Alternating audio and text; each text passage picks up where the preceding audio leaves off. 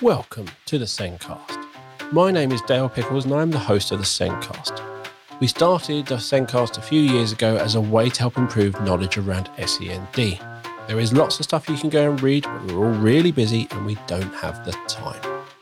Everyone working in schools needs training and support around SEND, but the funding isn't there to achieve this. We created the Sencast to try and help solve that problem, to help make schools more inclusive, to help teachers be teachers of SEND, and to help support staff be more aware. The Sencast is also a great way to get the same consistent message to schools and parents.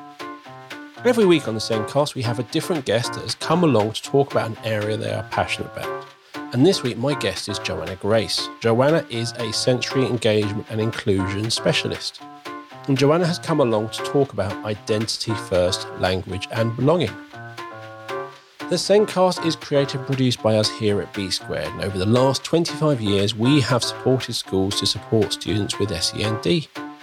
Over the last few years, we've diversified. For years, we have focused on assessment, and this will always be our main focus, but we have seen a lack of high-quality, easy-to-access training in CPD for schools around SEND. Our online CPD offering, Training for Education, started a couple of years ago with the virtual SEND conference, but now contains a wide range of training courses and our free SEND briefings. Go to www.trainingforeducation.com to find out more. Let's get on with the podcast.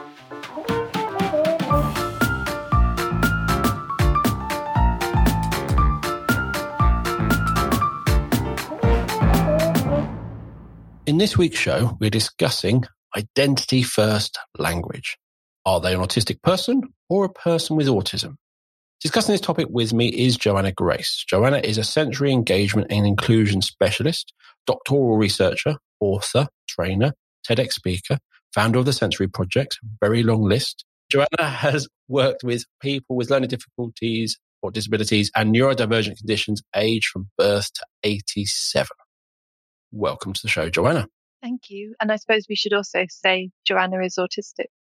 Joanna is autistic. Sounds like Joanna hasn't decided what she's doing with that big long list, but they all overlap. They're all sort of the same thing in different versions. Does sound very impressive when it's such a long list. I know. I think.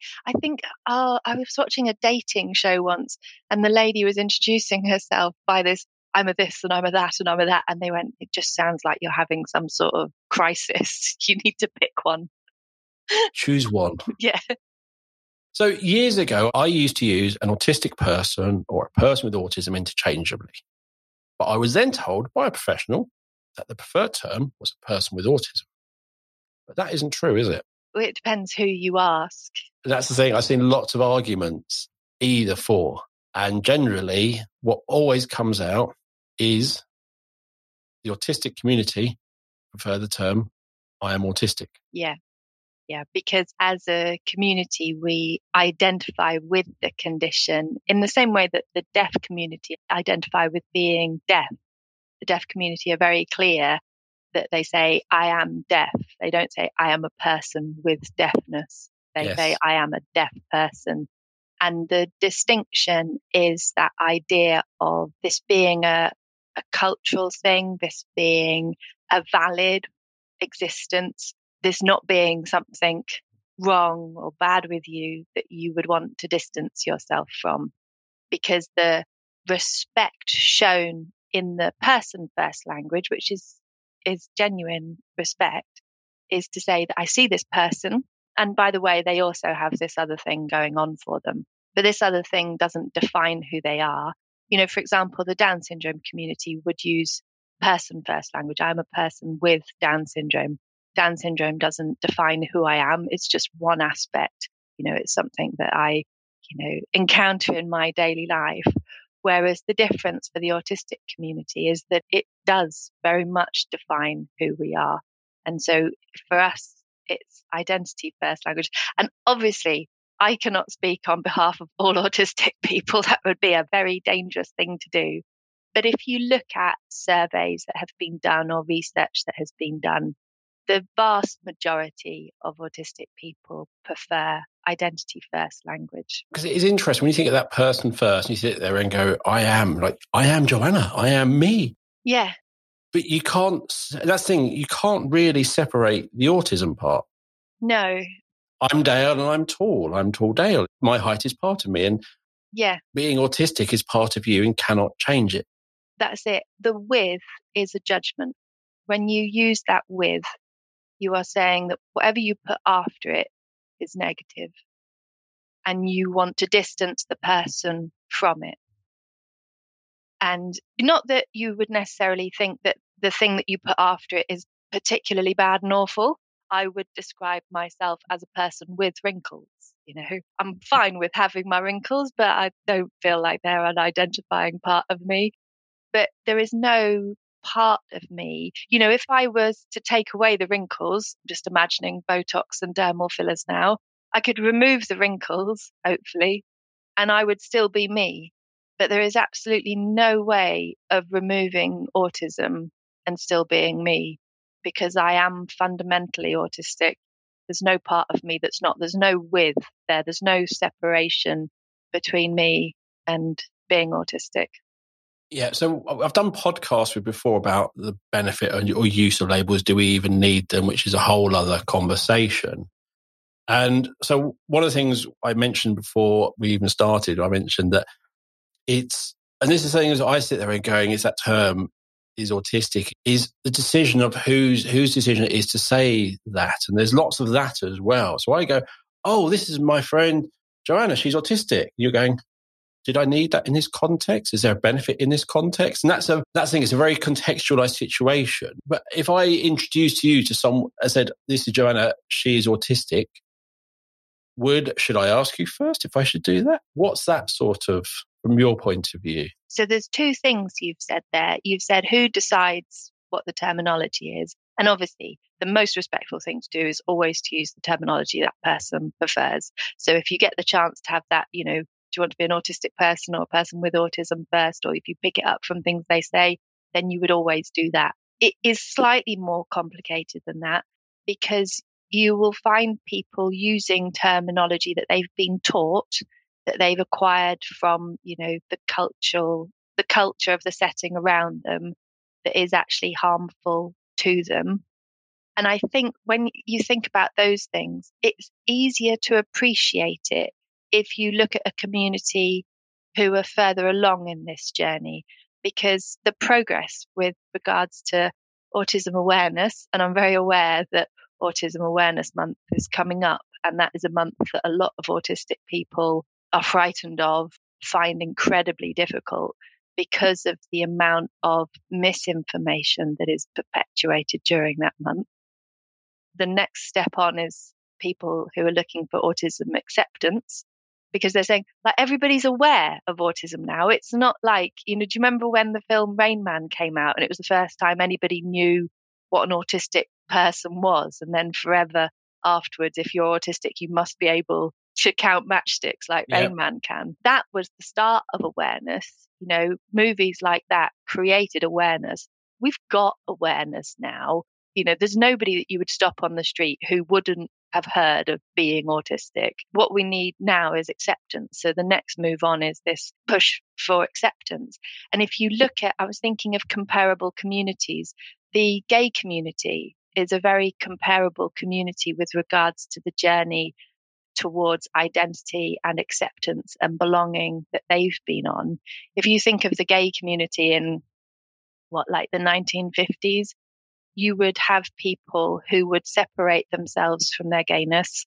I'm a bob and, sometimes I'm a bit gay, but it's not who I am.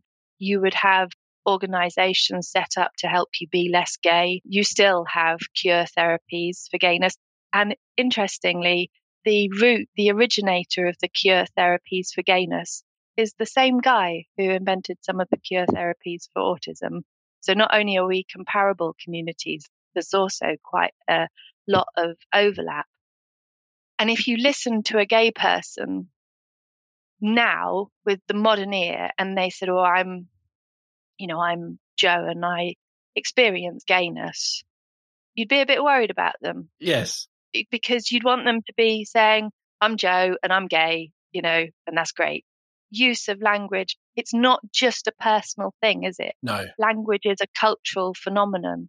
And so you will get people using language that isn't edifying for them, that isn't helpful to them in the same way that you would have with gay people. But I think it's harder to see because we're sort of in it now. It's happening all around us now. Whereas the looking back on the gay community and recognizing the identity first language there is empowering is a much easier thing to do. It's interesting that there is a lot of comparisons between the two sort of you can compare the two communities, and the various cures or both is starting from the same. I've read various bits of research on why people like or dislike various things, and there's a lot of arguments against various things. Please go do your own research, but there's a lot done. What I'd also say about being gay and being autistic is they're both invisible. Yeah. So it's almost like you've got to come out either way. Yeah. And I feel like there's autism dar as well in the way that there's gay dar. Yes. I feel like I can spot people. Yes, definitely. Definitely. That's the thing. So it's becoming aware of, autism exists. And then there's understanding it a bit more. And then I think you do, after a while, develop, autism dar. You do literally sit there. I remember going to my daughter's school to help out, and I was like, 1, 2, 3. But it was interesting. It was that boy's style of autism. Mm-hmm. I could spot that. Yeah. Now I've learned even more, and I did the podcast with Sarah Jane Critchley on girls with autism. Yeah. Autistic girls. I'm getting there. I'm learning. It was really interesting when she talks about how they present. And I'm now looking back going, might be another couple, which I just didn't realize because they were quiet and things like that. But I definitely think there's a lot of things. And I think being gay, you know within you. Yeah. And it's your choice. But interesting. No choice. No, a choice. Your choice to come out is what I meant. That's why not a choice being gay, not a choice. Yeah. It's your choice when to come out. Again, that choice might not really be yours because of the pressures and the social around you. Yeah, you might get spotted. Yeah. Yes. You might get outed. You probably won't get diagnosed anymore. It used to be a medical diagnosis. But with being autistic, it's generally, you may not know anything about it. It's sometimes, and often it's someone else going, oh, you could be autistic. Yeah, I wonder because very common when you speak to autistics who are able to articulate this. And I'm very aware that as I'm speaking, I am an autistic person who can articulate these things. And I don't want the other people in the spectrum to be lost from this conversation. But you hear people going, I knew I was different. I always knew I was different, but I wouldn't have known what that difference was. And I wonder, I bet you could have found gay people who, lived in a little rural town who knew they were not like the other children, but couldn't put their finger on what it was until they met, until they encountered a representation of themselves. We're living in an age of identity politics, aren't we? And we know how valuable it is to people of all identities to encounter representations of themselves in art and culture and in books. Well, Book Day, as we're recording today, really important to have them in books. But sometimes it's interesting. I did a podcast with Alison Knowles about identity. And it's interesting because often the first portrayals in the media can often be quite scary, or there's so much hype around it that it's almost built up to be, oh my God, it's this thing happening. And you watch it and it's very divisive. It's often the first times it's go on, it's people will have it sparks off debate, which I'm happy in most situations we're well past that. Yeah. I think it's another one. The link with the gay community works really well, doesn't it? Because you had on television people like Kenneth Williams before, being gay is publicly acceptable, but Kenneth Williams in his super campness was fine. And it's just like the whole world wasn't like, we all love him, but we won't mention that we know what he really is, Yes. And you would have had members of the gay community going, I'm not like that. I'm not camp. I'm butch, and he doesn't represent me. But the start out point is always, to have a few, and it's likely that those few that you have will be extremes in some way. And you think of what we see of autism on the television now, you see families who are experiencing huge barriers to access and communication, and people who are leading really challenged lives, they get featured on specialist programs looking at that. And then you get, we had the Undateables, where you've got autistic people on there, which is like a different place on the spectrum. And I remember recently when Christine McGuinness and Melanie Sykes came out as autistic, how thrilling that was for me to see, a sort of not like me, but certainly a lot closer to like me than I've seen before. And Greta Thunberg as well, and she's particularly interesting because autism is the reason that she's where she is and what she is, because autistic people are known for having very black and white, right and wrong minds. And that's the little girl that went, "This is wrong," Yeah. and was just going to say it. That's a very autistic thing to do. And it was fascinating because her way that she is has got her where she is. Mm. It is her superpower. Yeah, that's what she says, isn't it? Yeah. She's able to say these things because this is wrong, so I've got to say this. She's not sitting there going, "This is wrong, but I'm only young and I live over here and I shouldn't have a voice." She's just saying, "No, this is wrong, so I'm going to say it," which was amazing. Whereas I think it was Melanie Sykes she talked about how she couldn't read auto cues. I think it was Melanie Sykes. There was a couple of things she said, "I struggled with this and I struggled with that." Yeah. So that was, I found, I think it was her or Christine, but I can't remember which one. One of them struggled, and it was quite interesting. We got one this is my superpower, and others where they've identified where it has been a barrier for them. Yeah. And it's all different. This is the bit where it splits from the gay narrative, because being gay is a difference. It's a different sexuality. I don't think there's anybody around now who would say that gayness was an illness or a disability. Whereas being autistic is very different from that.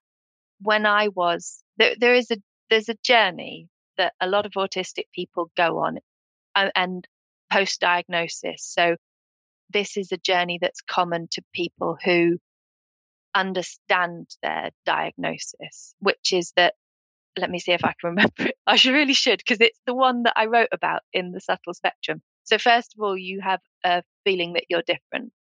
It's like stages, like the stages of grief or the stages of alcohol addiction, but like a positive version. I need one that this is not a bereavement or an addiction, but like, first of all, there's that awareness that you're different. Then there's a realization that that difference is a type of difference. You've got that feeling, I'm different. And then you realize, it's that sort of different. I'm autistic. And then there's an acceptance of that. So for a while, you're like, well, I'm autistic, but I don't want to be, and I'm autistic, but that's a bad thing. And I've been told that's a bad thing, or I'm autistic and it means this, and I'm not that. So I can't be autistic because autistic is that, and that's not me. So there's difference, awareness, acceptance. Okay, this is me. And then once you've gone, this is me, you have a look around at the world and go, hang on a minute, this is not set up right. That's not fair. That's not fair. That's coming for me. That's why this is difficult. So there's like a... You often end up, the last bit is a negative bit because it is, this is me. And you've just gone, oh. Oi. Yeah, there's a recognition that things are not set up how they need to be. And then the last bit is the claiming of identity. And that's the bit when you go, yeah, this is me and this is okay. And that's when you march down the street and wave the pride flags, isn't it?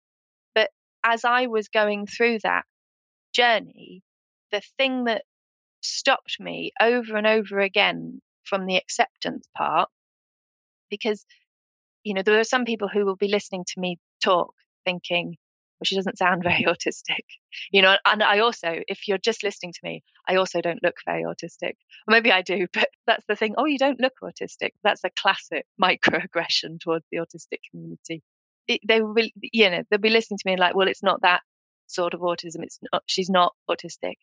And I have worked with people who face far more challenges and barriers to access than me, people who don't have access to communication, who share the same diagnosis as me. And I'm very aware that they are disabled. And you could argue that it's a socially constructed disability, that it's a disability caused by the misunderstandings around them, not caused by themselves. Yeah. But I wonder if that does them a disservice, because we have this medical model of disability and the social model of disability. And the medical model of disability says there's something wrong with you. Your legs don't work, you're broken. And the social model of disability says you are different and there's something wrong with society because you're supposed to be a part of society. And if your legs don't work, you're only disabled if we don't put in ramp access and give you a wheelchair. Once you've got a wheelchair and ramp access, you're as able as the next person. Your ability is contextual to your environment. And so if you experience disability, it's because your environment is set up wrong. And that's a really empowering statement and standpoint, but it doesn't always serve the people who it's arguing for. Like, I have a friend who suffers from chronic pain, and she's like, I am in pain. This is not a social phenomenon. I'm in pain. You can give me medication for it and the pain gets better, but I'm still in pain and I want to be respected as somebody who is in pain, who is disabled. I am disabled. And so in my head, as I approached acceptance, I was thinking, is this a disability or is this difference? I would say I mainly experience it as a difference, but there are definitely situations that I experience where I am disabled. It's really hard for me to acknowledge that because I am a capable person. And when I meet those situations, it would be easier to do the with than to go, well, that's nothing to do with me. But that's just like some weird thing that's just happened in life that meant that I couldn't speak or that I couldn't move. That's nothing to do with me. This difference bit, this quirkiness, that's fine. I'm happy with that. And I think the challenge to the autistic community is to recognize that this is both. This is a difference and a disability. And we all experience it as difference and disability.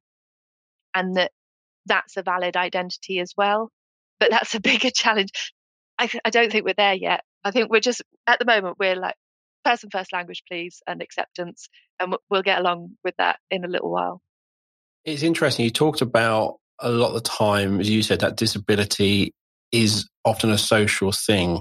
We're not set up to include you. Yeah. And if we make those adjustments and you're included, then it's not really a disability. A couple of months ago, I had one of those clickbait articles on Facebook. It was about Sweden. I clicked on it. I started scrolling through it, and I was just reading all these things, all these benefits of being in Sweden. This sounds like autistic heaven. Yeah. It was really interesting, the way they structure things, their expectations, the social constructs of Sweden. I was like... Yeah, I lived in Germany for 2 years and I was less autistic in Germany because of the setup there. And I talked to Fintan O'Regan about doing a podcast. I said, can we do a podcast called Swedish Autistic? He's like, well, I get what you mean, but no. I did a 5-minute bit of research, and the level of diagnosis of autism in Sweden and here is basically the same or indifferent type thing. Mm-hmm. But I'm thinking, I bet there is less support needed. I bet there's lots of changes. And I found it fascinating as I read these things. It was a clickbait article, so it might have had various things wrong, and they probably sensationalized things. But just the things I was literally going, this would benefit my nephew. Mm. This would be amazing for him. Yeah. The Germans are much more direct. I mean, this is a huge brushstroke about Germans, and all Germans are different and all of that. But these cultural stereotypes exist because we are communities, and just the way that your family will have things in common, your little community that you live in locally will have things in common, your bigger communities have things in common. And Germans are much more direct in the way they speak. They say what they think, they tell you what they think, and that can come across as rude to English society, where you're much more likely to fudge what you say and not express your honest opinion. And Germans were wonderfully direct, so I wasn't spending my time wondering if I'd missed stuff that was hidden between the lines in conversation. I was just told. Yeah, I found it absolutely fascinating. And I would describe Germans as efficient.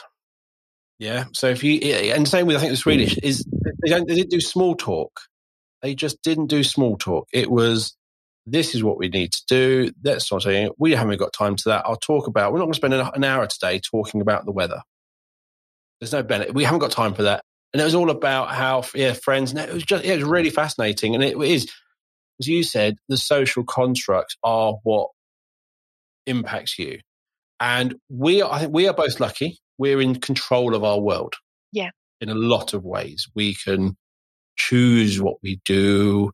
Whereas I think there's a lot of people who are having to fit into companies and blocks of flats or situations that, doesn't suit them.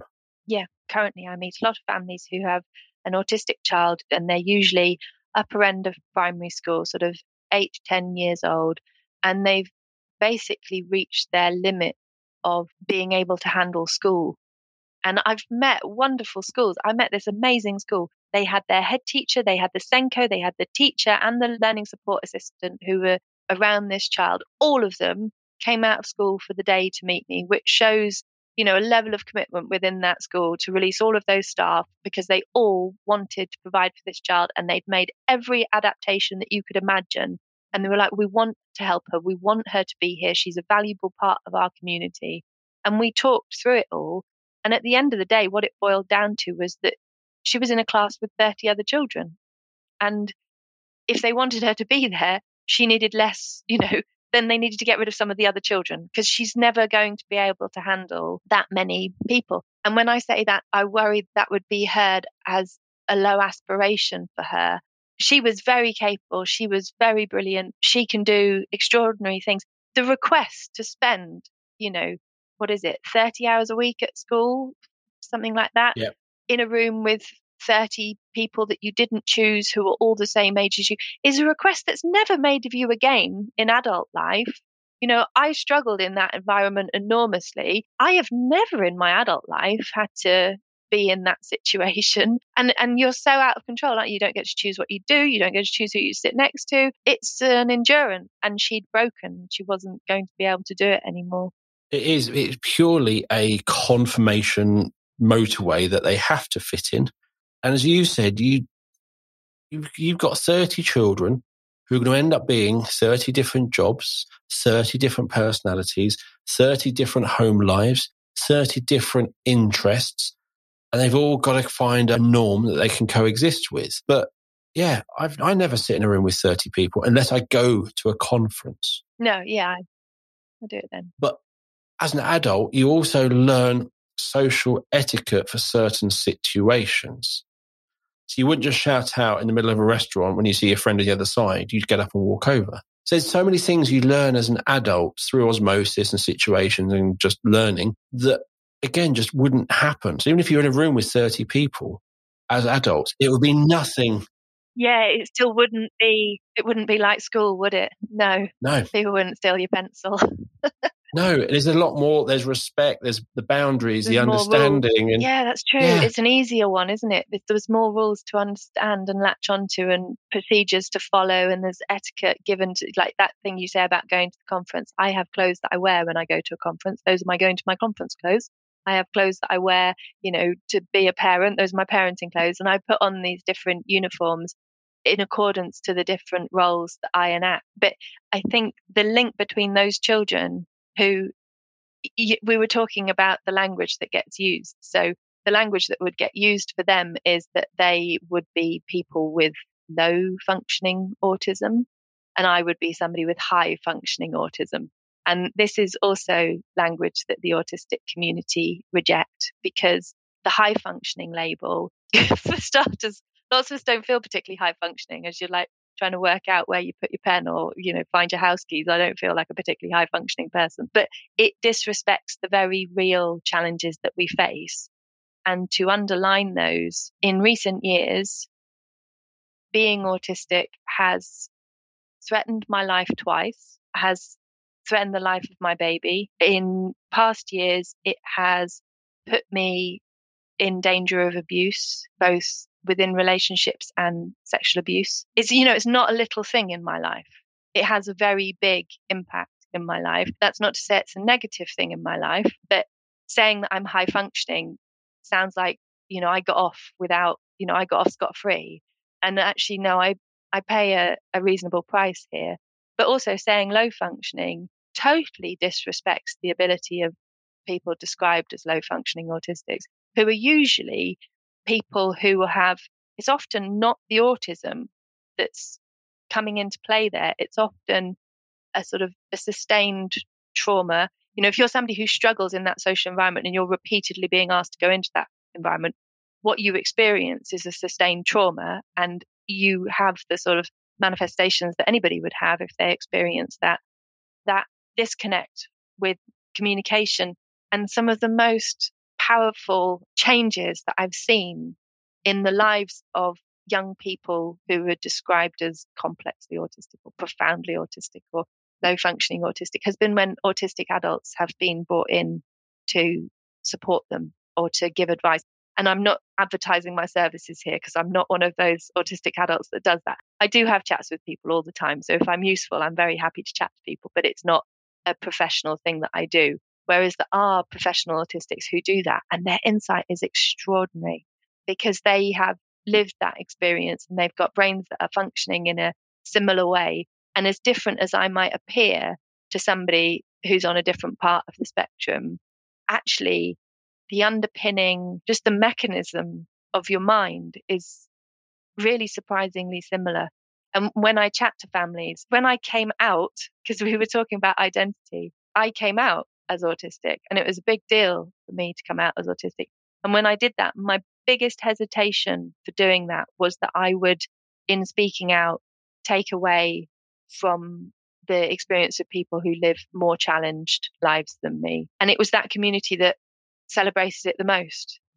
I have messages with parents. They say, I heard you articulate this thing, and I think that's what's going on for my child. But they would never have been able to say it, and I would never have been able to see it because it's not something that would go on for me. But because I've heard your explanation, you've given me a lens to look at my child through, and now I get I get why they're not putting their shoes on or something like that. Definitely. So there is a really good sort of storyboard cartoon by a lady called Rebecca Burgess called Understanding the Spectrum, which is a nice little cartoon drawing of two children and the issues of saying very autistic, not a little bit autistic, and all the dangers, and the whole thing of it's a colour wheel. And I really loved that description because I think the more people who get the diagnosis, the more people who come out as being autistic, the more it's like going to the London Flower Show. Yeah. There's so many flowers. They're all different. They're all beautiful. They're all amazing and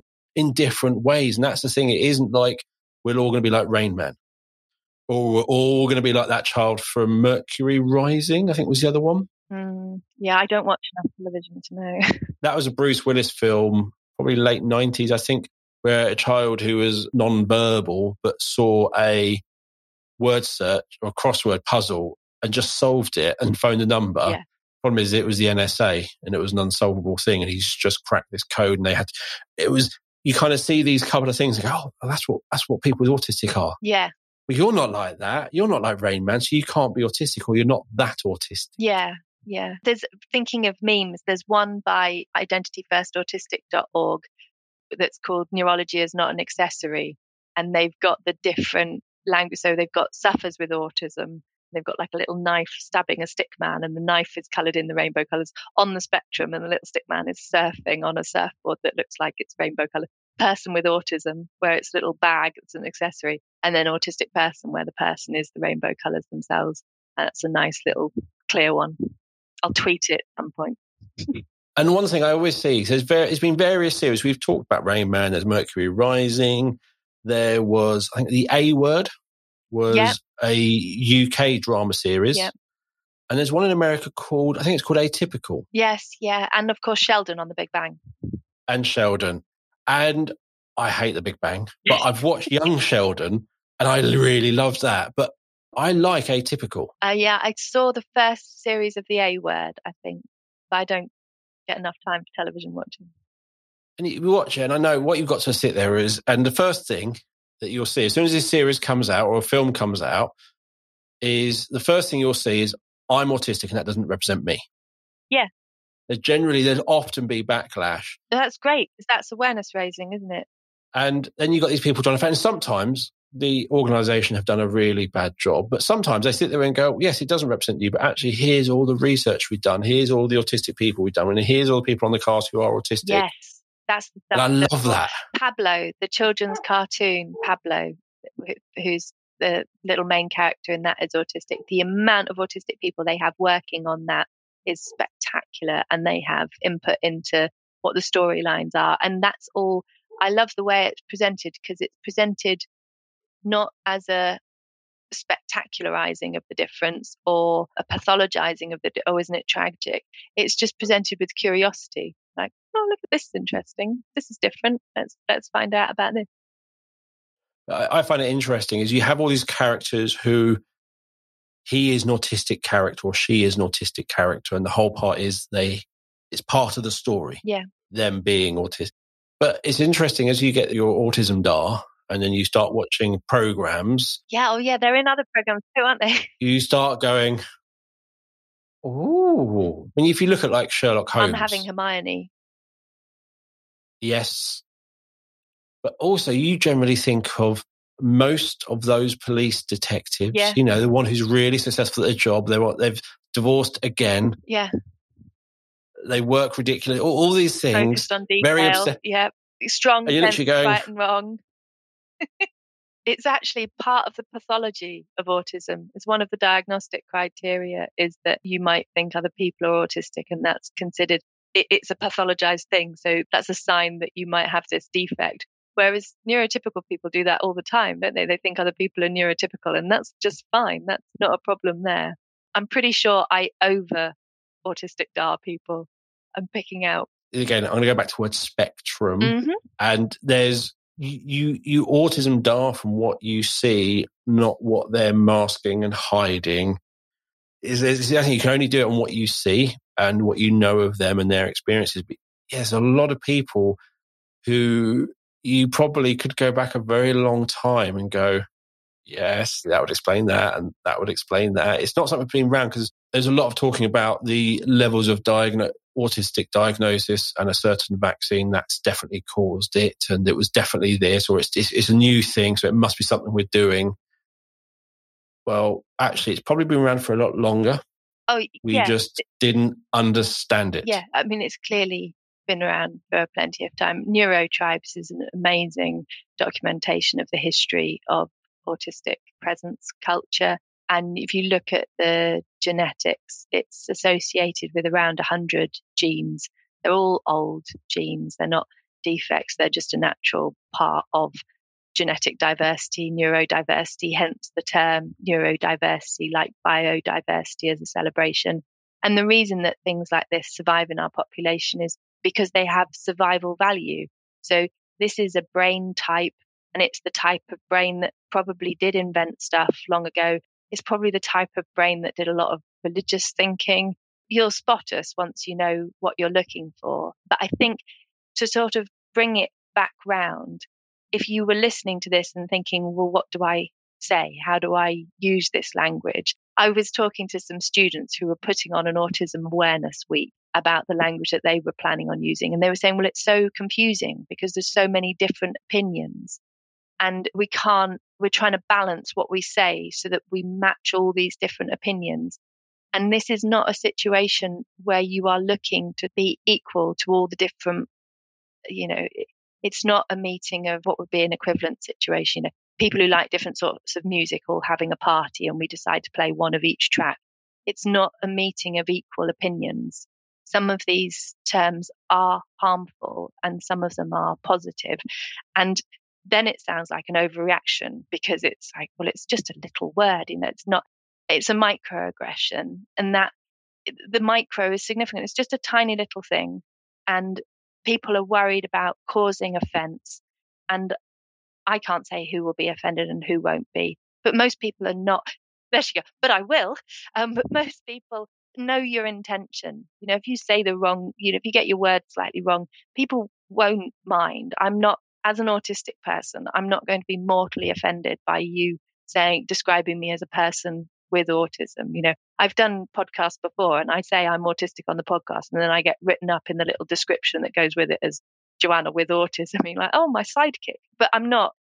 upset about that. I understand that this is a journey that we're all on, but it is a journey and it has a destination. And this part where we're muddled about the language that we're using doesn't mean we should, just quit the journey altogether. People get very agitated when they feel like they're being told what to say, because you want to be free to use your language as you choose. And you get the political correctness gone mad and all of this. And you think it is all a part of that, isn't it? And that political correctness gone mad. I remember hearing a guy on the radio talking about it. He said, I'm from Pakistan. And when I was a kid, the teacher called the register with the other children's names and then called Paki for me. And that doesn't happen anymore because political correctness has gone mad. It's good that we are moving in this direction. It's a faff, and it's like this is the hill on the journey, isn't it? We could sit at the bottom and go, I don't want to go up the hill. It's difficult going up the hill. I don't know which way to go up the hill. It's confused. But it's worth climbing that hill, because the end of this journey is identity and acceptance. And the key thing with the identity is that yields belonging. And that's your higher level inclusion. I'd be interesting if you could graph the age range who use the phrase political correctness gone mad. Political correctness gone mad. I'm not saying many people under 30 use it. No. I'm not saying lots of people over 60 use it. Generation Z are really interesting in how they understand identity, because a lot of my generation understand identity, and I'm sort of in my 40s for people who can't see the wrinkles. A lot of my generation understand identity as being about them. When somebody else claims their identity, the response to that is personal from that. How can I... So, for example, this is a really touchy subject to go into, but when people say I'm trans, the rejection of that, the people who speak against that are people who are worried about what toilets they get to use. They're not worried about what toilets the trans person gets to use. It's about them. It's about their access. And so my generation understand identity as being about them. When somebody else says I am this, it's that thing, because identity isn't a solo thing. When you define yourself, you're saying, I am this thing and I am not that thing. And so when I define myself, say I am this, I'm also saying you're not this, or you are this. So as I define my identity, I also am saying something about you. And my generation get very het up on the bit that's being said about them. Whereas Generation Z, who are the young people coming through, the people in their 20s now, they totally get it. They're like, oh, you're that. Oh, that's interesting. Tell me about that. What's that like for you? I'm this. And they've got so many identifiers. It's boggling. I looked up recently. I found 54 identifiers for gender. And that wasn't the highest count. I'm very willing to go with that stuff, like boy, girl, intersex. I can do 3. I haven't got 54. Yes.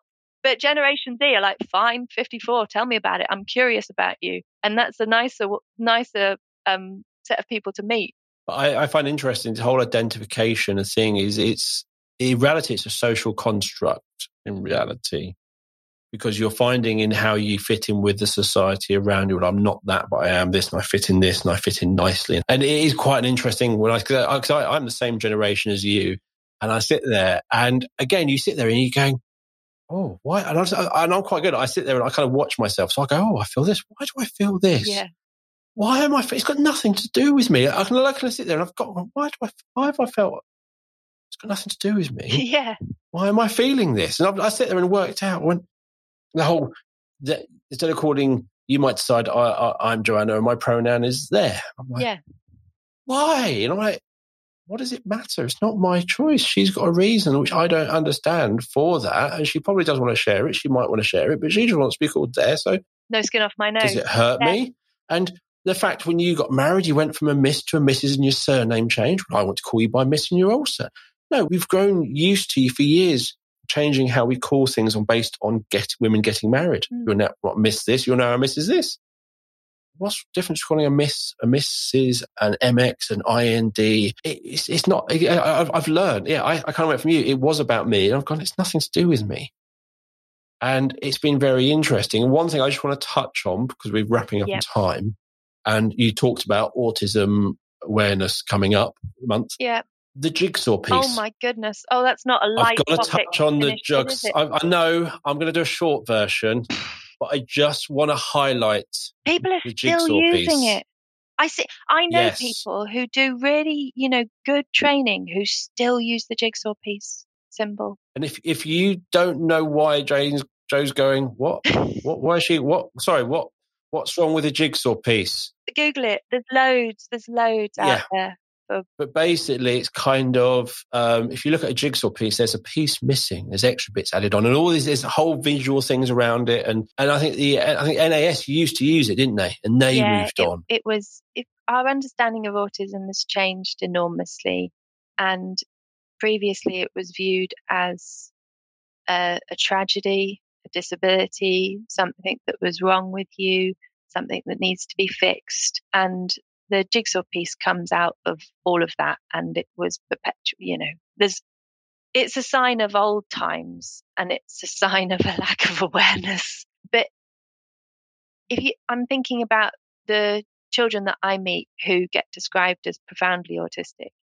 If you speak to their families, they don't want those children different. They know their children to be lovely and perfect.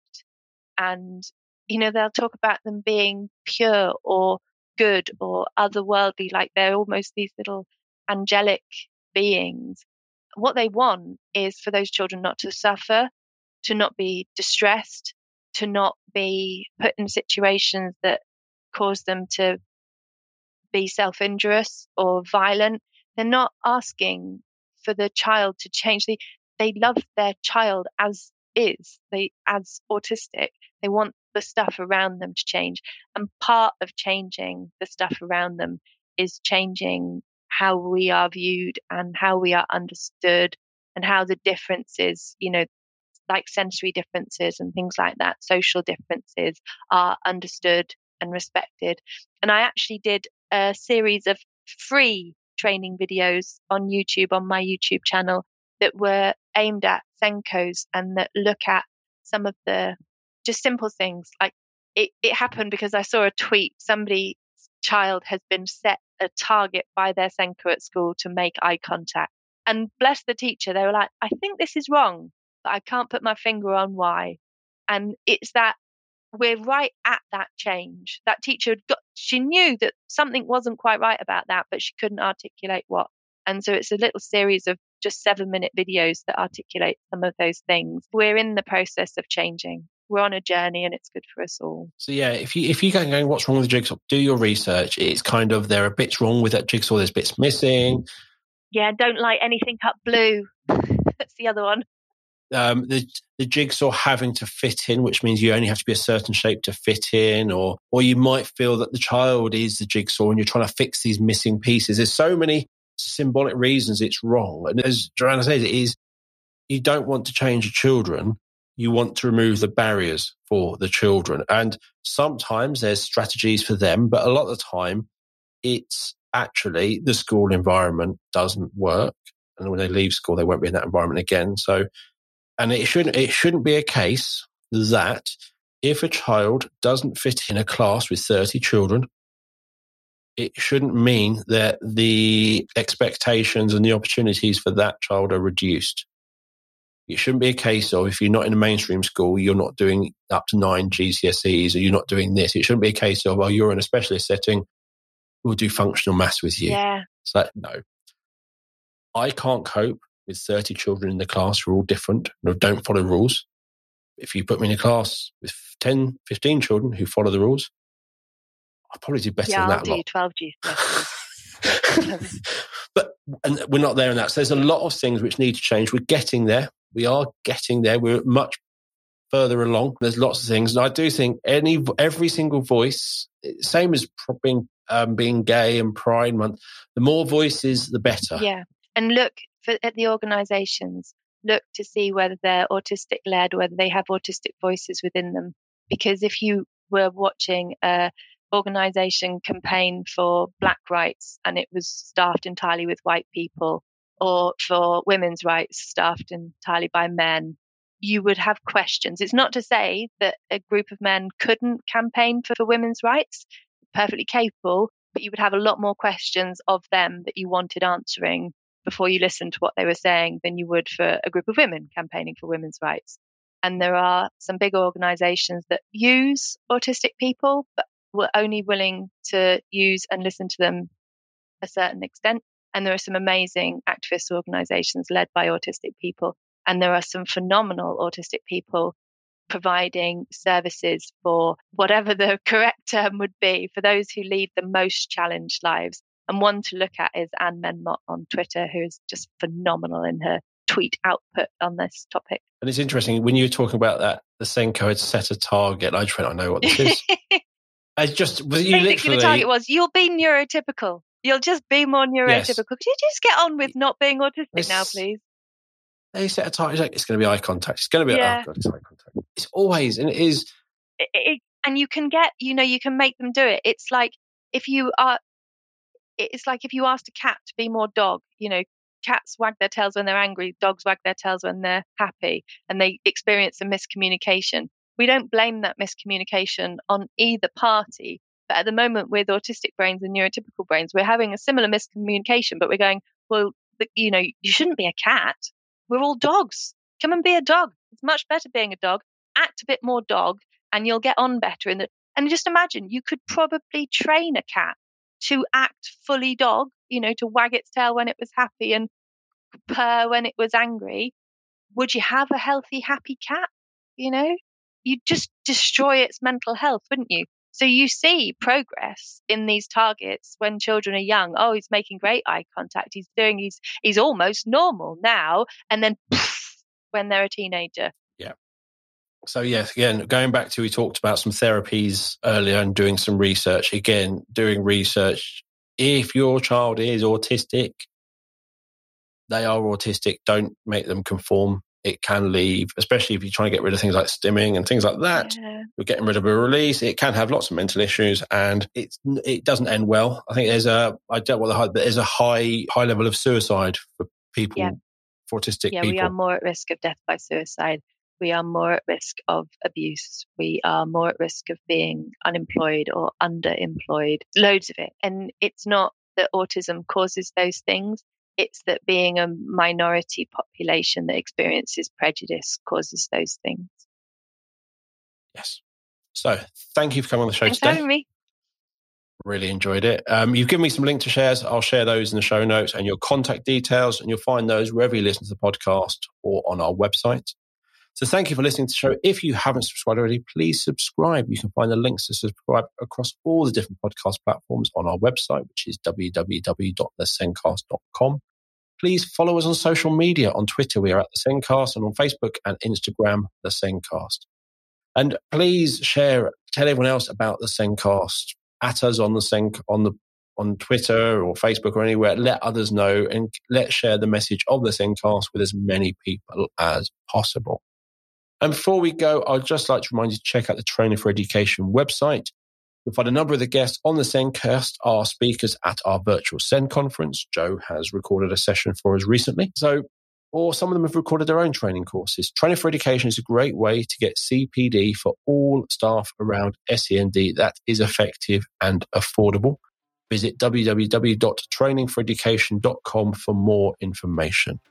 And as an exclusive gift to our Sencast listeners, you can get 10% discount on the virtual Sen conferences, future or past, by using the code Sencast10.